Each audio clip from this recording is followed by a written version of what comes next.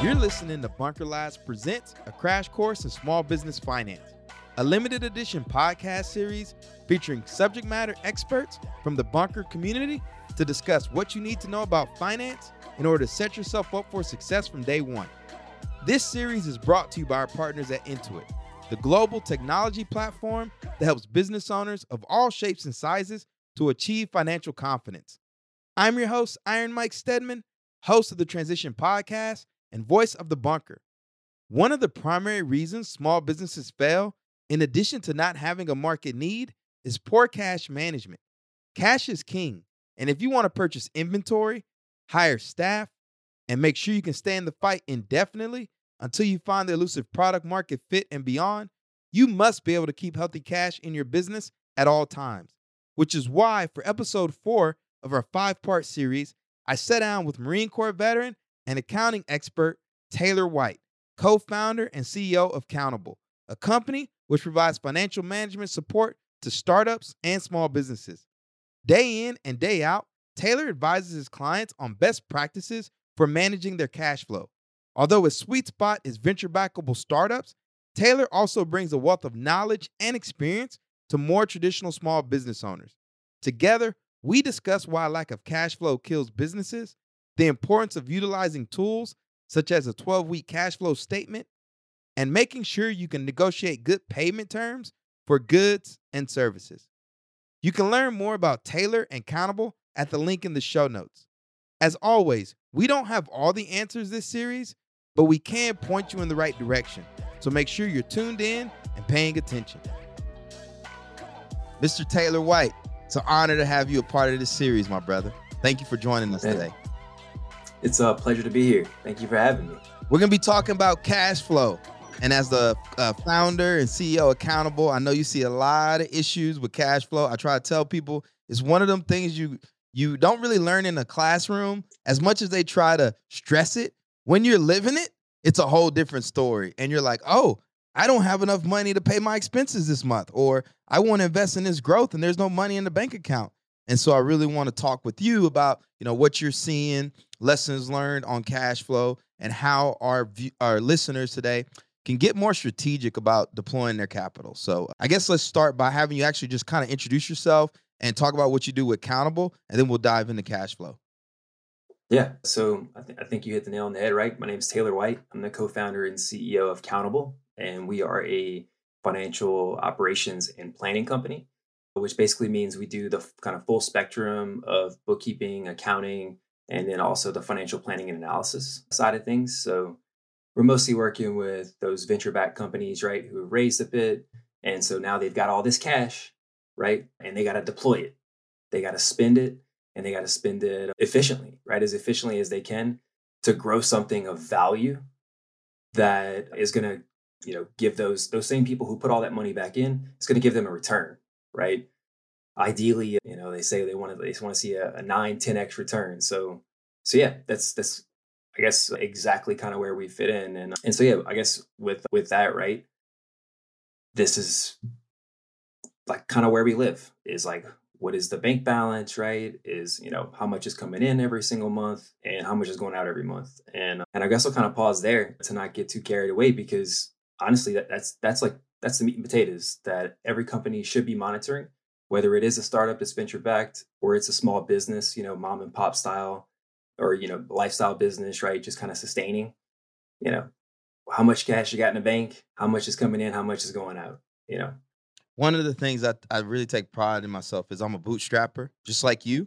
And it's crazy when you look at your bank account and you realize you capitalized your own business. No real outside capital, right? Just funded it through clients. And we have a lot of listeners that are going to be these bootstrap makers. They're making candles. They're doing what's some other products that people do? Maybe they're launching that food truck business, and they understand that they need healthy cash to build the business. Now, you and I are service-based businesses, so it's a little bit easier for us to capitalize our businesses as opposed to some of the makers. But when they do win those pitch competitions, when they are hooking and jabbing and raise some funding, maybe from some friends and family, et cetera, now it's like, okay, we've got some money in the bank account. We're probably barely paying ourselves, because let's be honest, a lot of them don't. But how do they actually start to plan ahead for cash flow? I know one of the things people talk about is a 12-week cash flow statement where you just start to try to get some predictable revenue. Some maybe I'm using the word long, but you can actually start to predict 2 to 3 months out how much money you're going to have in the bank account. Oh yeah. So I guess in any company today, I would say that is very much reasonable to say, right, unless you're expecting some huge, anomaly to take place, right? There's this massive deal that's going to change everything or right. But like that 12 to 13 weeks is I think what you'll typically hear about, right? A 13-week cash flow forecast where you should have a pretty good idea about what your bank balance is going to look like, over that next period. So you mentioned one thing in the beginning there about sort of like planning your expenses. So I think right, like especially for those service-based companies who have a heavy capital expenditure to put out, right? They got to buy the widget before they can sell it, or they got to pay to produce the widget before they can sell it. It's still a simple math, right? We talked about in the beginning, the money in versus the money out, right? It's pretty simple to come in and figure out, what in order to get money in, right? Like you got to go buy the product. So what does it cost for the product, right? Okay. So how many products you got to sell, right? In order to get past that break even point, right? And, break even being where the money in is more than the money out. And so I feel like a lot of these companies get a little bit too carried away in maybe it's like the analysis paralysis piece, but like they step outside of that. Like it's keeping it simple, right? How much money you bring it in, how much money is going out, right?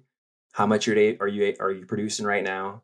Because again, or I guess stepping back for a second, it is also very different whether it's that venture backed startup who has the capital on hand to go and try to scale something from the ones who don't, right? Who aren't there yet, who they may have won a couple pitch competitions, but in terms of traction, there's not a whole lot of it, right? They're still trying to figure out how to get traction. So I think of course, in those scenarios where you're trying to figure out how to get traction, then it's you still very much have somewhat of a side hustle, right? You're still trying to figure out how to get people to buy into this idea.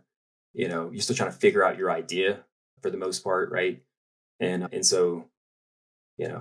I guess I'll kind of pause and step back there. Yeah, I think people need to play it conservative, right? So I think that's the thing too of like when you're first starting out, you know, keep your overhead low. That's what kills them, right? Businesses fail primarily for two reasons in those first few years. Number one, there's no market need, i.e., nobody's buying what they're selling. And number two, they run out of cash.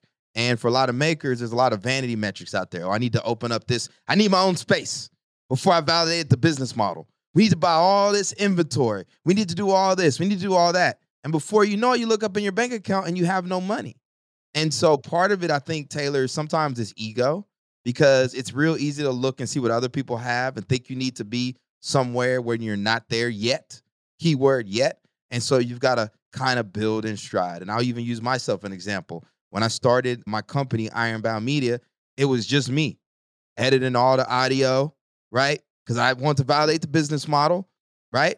I recorded, I produced all the podcast. I did all that. And then I started to get more clients, started to get a little bit more cash in the bank account. Then I was able to bring on an audio engineer, right? I was able to bring on a graphic designer. And I was able to, and I even like to use the word scale because I think scale dilutes just basic building businesses. Because I think when people think of scale, they're like, go big or go home. But just more of like a stair step approach to building. And so, yeah, I want y'all to keep your overhead low. If you're a maker, right, you cannot afford to go crazy. And I know it's super uncomfortable for people to get out there and go through their little pop-ups and, you just want to hire people to do everything for you, but you can't afford to do that right out the gate. You got to come out. What's the saying? Slow is smooth, smooth is fast. That's right. Yeah. Slow, smooth is fast. Yeah. And yeah, I guess all I can really do is reiterate that same thing. And that's again, there's two different perspectives, right? We do work with mostly the venture back side. And so it's a little bit different perspective there. They will have a very predictable 3-week cash flow forecast at all times that we want to have. And honestly, we try to keep all the stakeholders informed as to what that cash looks like. and sort of how it's being deployed, right?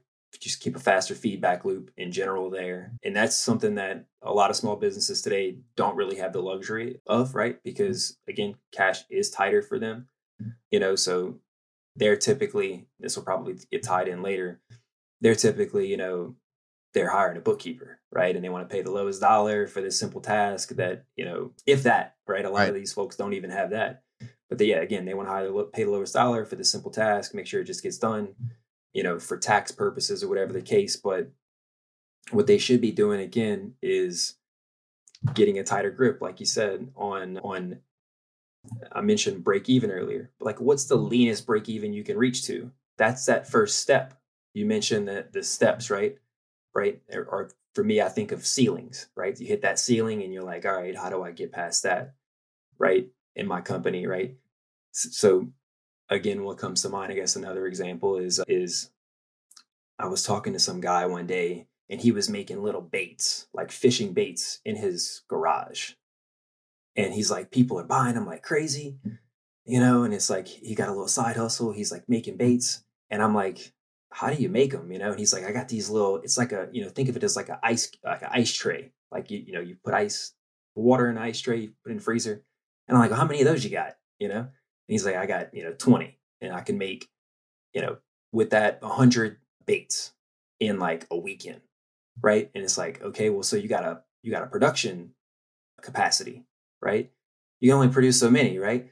So like, I think it's also important for a lot of these smaller businesses to think about their business model, a little bit further along, and kind of try to predict where those ceilings are going to be as quickly as possible. Because what could happen is, right, they see all this demand, they want to grow, grow, grow, grow, grow. And all of a sudden they're at this capacity and they're burning cash to support that, like that position, right? And so maybe if they scaled back a bit and sort of sat in this little like vein, they would produce cash and stay alive and then figure out, I'll call it a big brain move, right? Some strategic or, just tactical move you could take to like expand capacity or pivot into a separate space, right? So I think, yeah, to your point, slowest move, smoothest fast. I think about kind of the Marine Corps, right? We got the left and right lateral limits. That's essentially what you're talking about. Is like at what point do you actually just start to lose money? Because operationally, like you're selling a lot of product, but you're like, damn, man, I got no money really coming in because you're spending it just as much as it's coming in. And that's something that people have to watch. And let's talk about that, right? The difference between like revenue and actual cash on hand. Yeah. So again, like companies that have products, that's the the longest cycle, right? And so, if I don't care where the product's coming from, if it's coming from overseas, right, or the raw materials, or if they're coming from, down the road, right? They got to come from down the road. They got to get all the way. So first of all, before they can even come from down the road, you got to go pay sometimes 100% right there. So you're forking out cash, right? And then I think it's easier to use the overseas approach, right? Because it just makes it simple. So 3 months before you anticipate needing to sell that product or have that product in your warehouse to be able to deliver, right? Or a warehouse somewhere, you got to pay for it, right? Most of the time you got to pay it for it up front, unless you can negotiate some kind of terms, maybe you get 50%, right? Where you got a 50% deposit, right? So now you're out of that 50%. That's cash gone. Okay. Then it's got to take 3 months to get on a boat and get all the way over here, right? And you may have sold that product to somebody already, right? Maybe, right? And I guess maybe you could have collected cash at some point, but regardless of when you collected cash, you definitely had to already pay for it, right? Whereas again, on the service side of things, right? Of course, there's our time, but that timing difference just doesn't exist where you got this 6-month lag of like, a lot of times you'll see by the time that product goes from where you first purchased it to being delivered to somebody, which is when you can actually record the revenue, right? Once it's been delivered or shipped, it's like a 6-month gap. So all of that cash right, is in like flux at that time, right? And so that's each like your total sales, right? For that whole period, that 6 month period is like technically in some like limbo flux period, right? And that's I think something that I mean it creates a challenge for those types of companies, right? And then you throw in like the supply chain issues that exist in today's environment, right? And it just makes things even that much more complicated for these types of companies. And so yeah, it's extremely important. We got a couple more notes here. We were talking about like, sort of best practices to deal with that kind of stuff. It's extremely important to have some type of a 12-week cash flow forecast, right? Keep it simple. And then it's also extremely important to be able to negotiate terms with your suppliers, right? And you want to strengthen that relationship as much as you can, right? And be able to kind of work out those deals. And then I guess the third thing, right, is of course if you can have a good relationship with your banker, with the financial institution, maybe some alternative means like a factoring if necessary, right, to be able to cover that fronting that you're going to have to do with cash before you sell the product. Even then, you want to be careful because what you're doing whenever you finance, right, those purchases is you're banking on the sale of those products. So if you're not selling them fast enough, right, and you could very easily outstrip yourself, right, and then be stuck with all this product that's again in flux, with all this cash that's in flux, and then it's just going to come in and sit in a warehouse, right? And meanwhile, the bank's calling, they want their money, right? Now you got the supplier calling saying they want their money.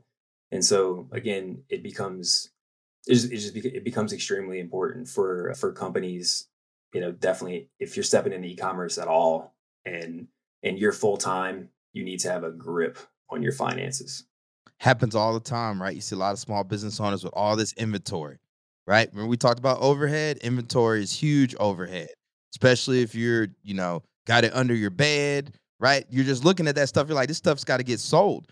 And I'm going to tell on myself, right? I'm not a maker. My beautiful girlfriend Simone is, so I spend a lot of time with them. But I want to talk about a story I learned with cash flow. So I was a consultant, right? One of the first entrepreneurial gigs I got was being a consultant. Didn't even know what that was, right? Just was kind of making sausage as I was going. And it came time for me to receive payment. And I was so used to getting paid, I guess the first of every month, right? When you're working a job, then all of a sudden I become a consultant. I got to send the invoices to the client in order to get paid. And then you find out like, hey, just because you send it doesn't mean they pay it right then and there. You got net 30, you got net 60. So you're doing all this work and you're like, man, I have no money in a bank account. Thank God I got a business coach and he taught me how to invoice up front. And so it completely changed my business, being able to have that capital on hand. But a lot of small businesses can go bankrupt waiting on those terms. So you really got to understand that. And especially, when you start talking about those moves, money moves, Taylor, you start punching above your weight, you get that big distributor deal or you do that strategic partnership and stuff, et cetera. But you got to make sure you can cover that gap between when the product is out and the payments in hand.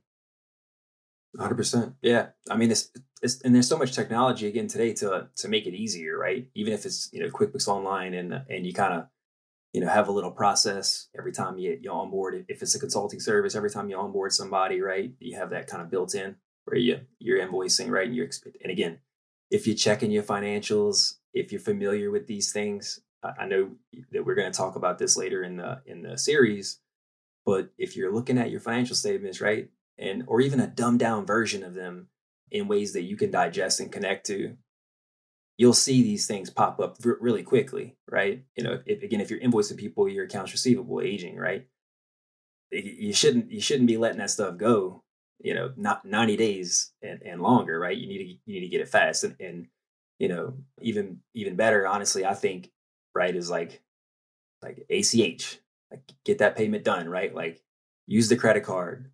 Like who cares if there's is a little bit of a fee right now? You need to get that cash in hand, right, as quickly as possible. You shouldn't be, extending yourself, I don't think, over 30 days. like not in today's environment, right? Like, yeah, even I think it was, I'll share this, we use HubSpot, and I believe it was HubSpot. Our billing, when our credit card expired, right, that it was connected to. And after 15 days, like they were threatening to shut that account down. They weren't playing And that's around. like a big company, right? Like it's, a very large company. And so, and you got these small businesses again that are like doing 60, 90 days, right? And it doesn't make sense. And again, it's because they're not even remotely connected to their finances. It's only once there's a cash, like a bank balance issue that they're seeing where it's extremely clear to them that they're like, oh shit, I better do something, right? Or something's wrong, and then they dig a little deeper and now they start finding out all these issues, and it's too late by then. There's not a lot of options. I think that you're also talking about, and we're going to get into the credit. Pick your brain on that.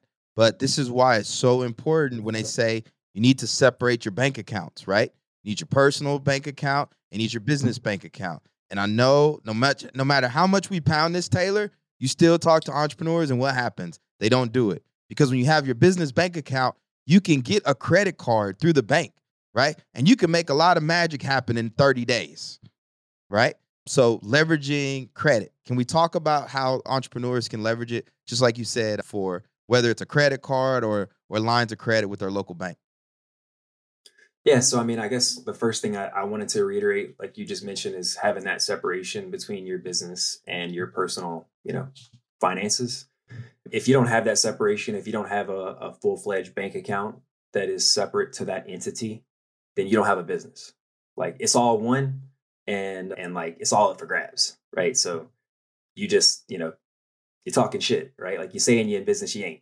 You're at risk is what you are. And so I think it's important to have that separation just for the sake of, seriously going into business for yourself.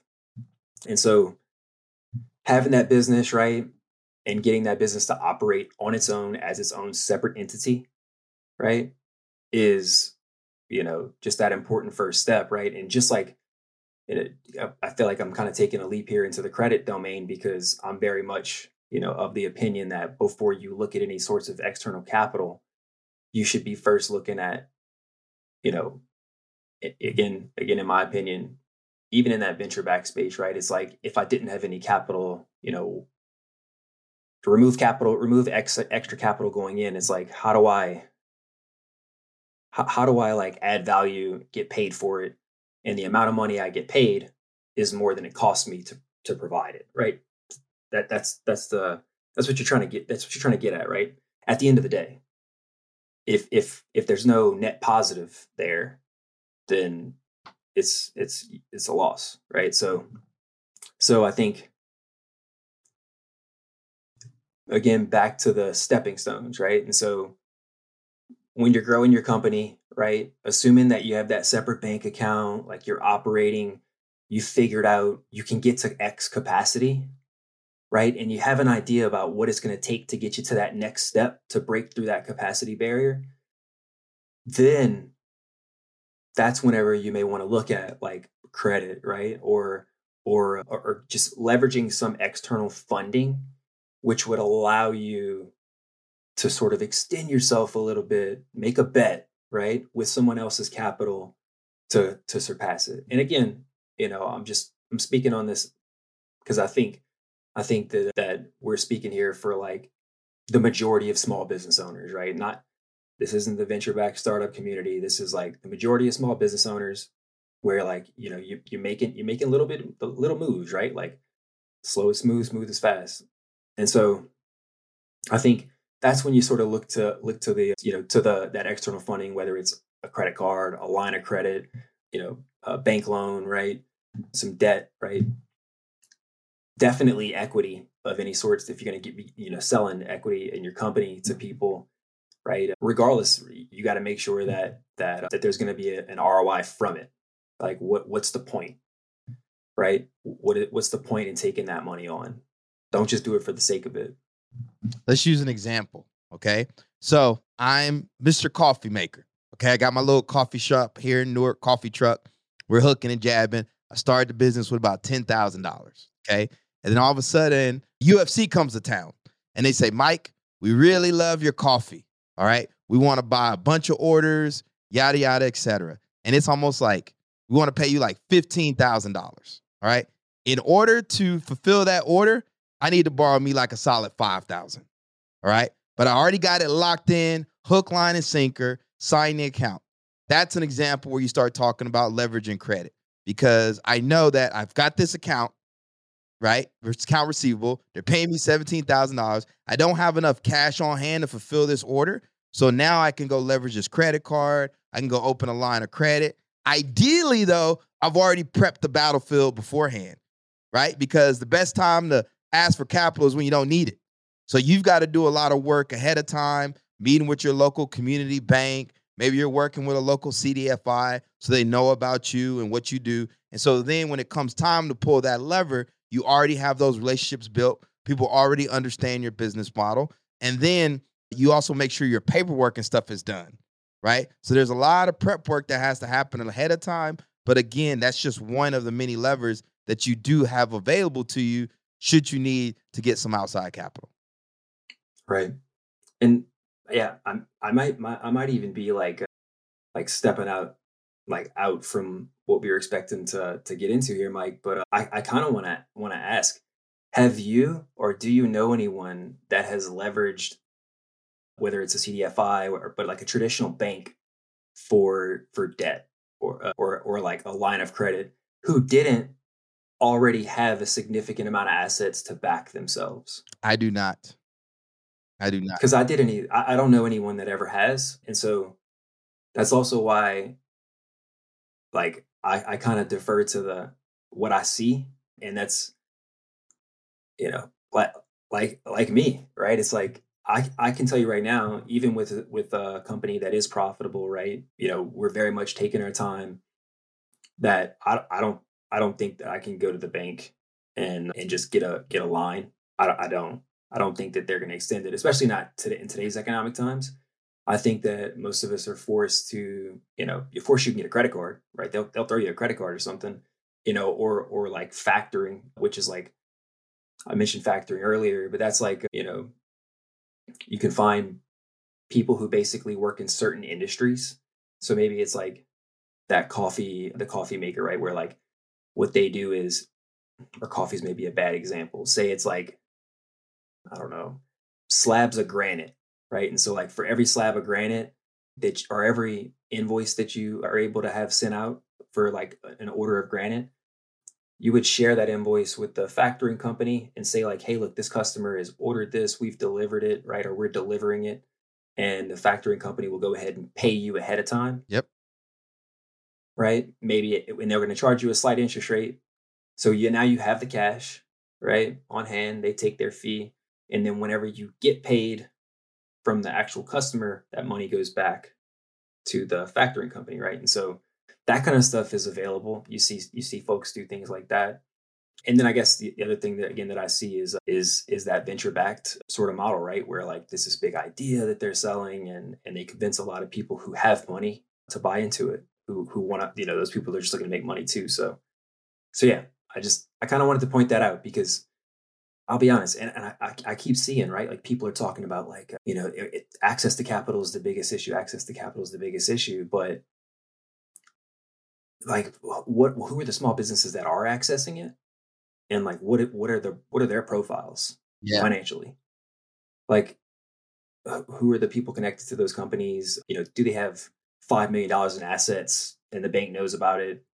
Right, because they're making people fill out personal financial statements. So anyway, not to go down a rabbit hole about that, but I think that's something people should be aware of. Is there's only so much help you're going to get in that regard. Because just like a venture capitalist, the bank wants to make money too, right? They don't want to take too much risk on this like person who's just getting started, in the entrepreneurial space, or you know what I mean. So. Absolutely. And Taylor and I are coming from a place of love, right? We've been in the bunker. We talk to entrepreneurs all the time. Taylor's an ambassador down in New Orleans, right? And all we're trying to get is we don't want some of these processes, right, where you go try to apply for a loan or something to be a hindrance in you moving forward with your venture, right? So we want you to leverage what you already have. And so as we start to close out this episode on thinking about cash flow, Taylor, you work with these venture backable startups, okay? What does a battle rhythm look like for someone in terms of managing cash, right? So is this something we need to do on a daily basis? Are we checking it on Monday and then come Friday? Just like in terms of blocking and tackling on a weekly and monthly basis, what should that look like for our listeners? Yeah. So I'd say it breaks down into how healthy your business is, right? And then how consistent I'd say mostly your expenses are, right? And so companies who have lumpy expenses, for example, right? They're going to want to maybe check it more frequently, especially around those times where lumps occur, right? And say maybe like you get this, or you have this huge conference that you go to every year and it's like 30K, right? And, you typically spend $70,000 a month, right? That's your spend per month on, on average. And then all of a sudden 1 month, it's like 100K, right? Like you may want to just kind of pay attention a little bit more around those times. And when I say pay attention more, I mean like more than you normally would. And what you normally would still should be at least, I'd say monthly at a minimum, right? And then factors that may want to, also get you to look a little bit more frequently is again like about your total health of your company. In the startup world, right? They're looking at runway. So your runway, right, is basically how much cash you have today divided by the average amount of money that you're burning. Right? Super simple math. Right? So in terms of burn, like you don't even need QuickBooks and anything else. Like you can feel it's it. like You can feel it because you're in it. You're like, well, it's like your bank balance was X, or it was 100 and now it's 90. So like it went down 10, right? So, if each month you burn in 10, right? So simple math. You take your bank balance divided by the average burn, and it tells you about how many months you have left in your company till you reach zero, right? And so that's to me, I think, whenever that is going underneath 12 months for these startups, right? It's hard to take a company to market in like under 2 years. So you typically want to have 2 years of runway. What I am seeing a lot of times is most of these companies are they're raising a 2-year runway. Like they'll raise enough money to go for 2 years. And then you start wanting to hit a panic button, like if you're under 6 months, right? So, and of course the goal with, at least from my perspective, some venture capitalists might say otherwise. My perspective is you want to be trying to find that path to profitability as quickly as possible, right? So you can stand on your own feet and sort of write your own book and not be in the corner where, now you got 6 months of runway and you're like, hey, like I need cash, like bad.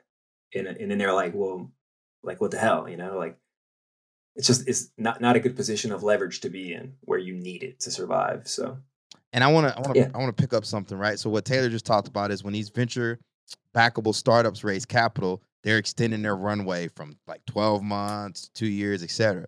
For most of y'all listening, we're doing it the reverse, okay? So you're probably working your full-time job, right? You got your side hustle going. If you only probably have like, I don't even know, maybe a month's worth of cash in the business. But then you got to keep gradually extending it. So you're doing it the opposite way. So when I talked about before of capitalizing my own business, right? I started Ironbound Media. I might have had like 2-3 months in the bank, right? Then you start working it 4 months, start working it 5 months. So then I personally extended my own runway without venture capital, and I did it through paying clients. And, one of the things that you do need to understand, like Taylor talked about, are certain business models are more prone to receiving outside capital, whether you're a venture backable startup or maybe you're a construction firm or construction management firm, right? Those kind of businesses, professional services, right? You can actually get capital for some of these stuff. But like you said, the banks, they don't really like to invest in CPG startups unless, right, you've already got some traction demonstrated. And like I said, you get that big account. So there's some nuances here. But again, this is a crash course. We're not trying to solve everything today. We just want to prime your mind and get you thinking in the right direction. And so as we close out here, Taylor, you've given us so much of your time today. We really appreciate you. How can people learn more about the work you're doing at Countbl? Oh, I guess just, check out our website, DM me, hit me up, especially if you're in the bunker ecosystem. I'm always willing to connect and chat, help in any way I can. We are at capacity. So I guess I'll throw that out there, right? And we're a small business too. So we're figuring out how to, break through that barrier ourselves. But again, if I can find the time, we'll align it, we'll chat, we'll chop it up. But yeah, our website's countbl.io. I'm on LinkedIn. Shoot me a DM. We'll connect. Well, Taylor, it's been a pleasure having you on today. And for all our listeners, be sure to subscribe to this series on iTunes, Spotify, or whatever listening platform you're using today. If you want to get plugged into the Bunker Lab ecosystem, please visit our website, www.bunkerlabs.org, select the city nearest to you, and sign up for the local newsletter. From there, attend one of our networking events. It's that simple. And as you come across other entrepreneurs needing this crash course in small business finance, please pass this series along. Until next time, peace, love, and have a great rest of your week. Here at The Bunker, we realize everyone doesn't have a strong financial background. So to help ease the burden of your entrepreneurial journey, we've partnered with Intuit, the global technology platform that helps business owners of all shapes and sizes to achieve financial confidence. To learn more about their suite of products serving small business owners like yourself, visit intuit.com. Be sure to also visit bunkerlabs.org to learn more about all the amazing programs and support the Bunker community is providing veterans and military spouses.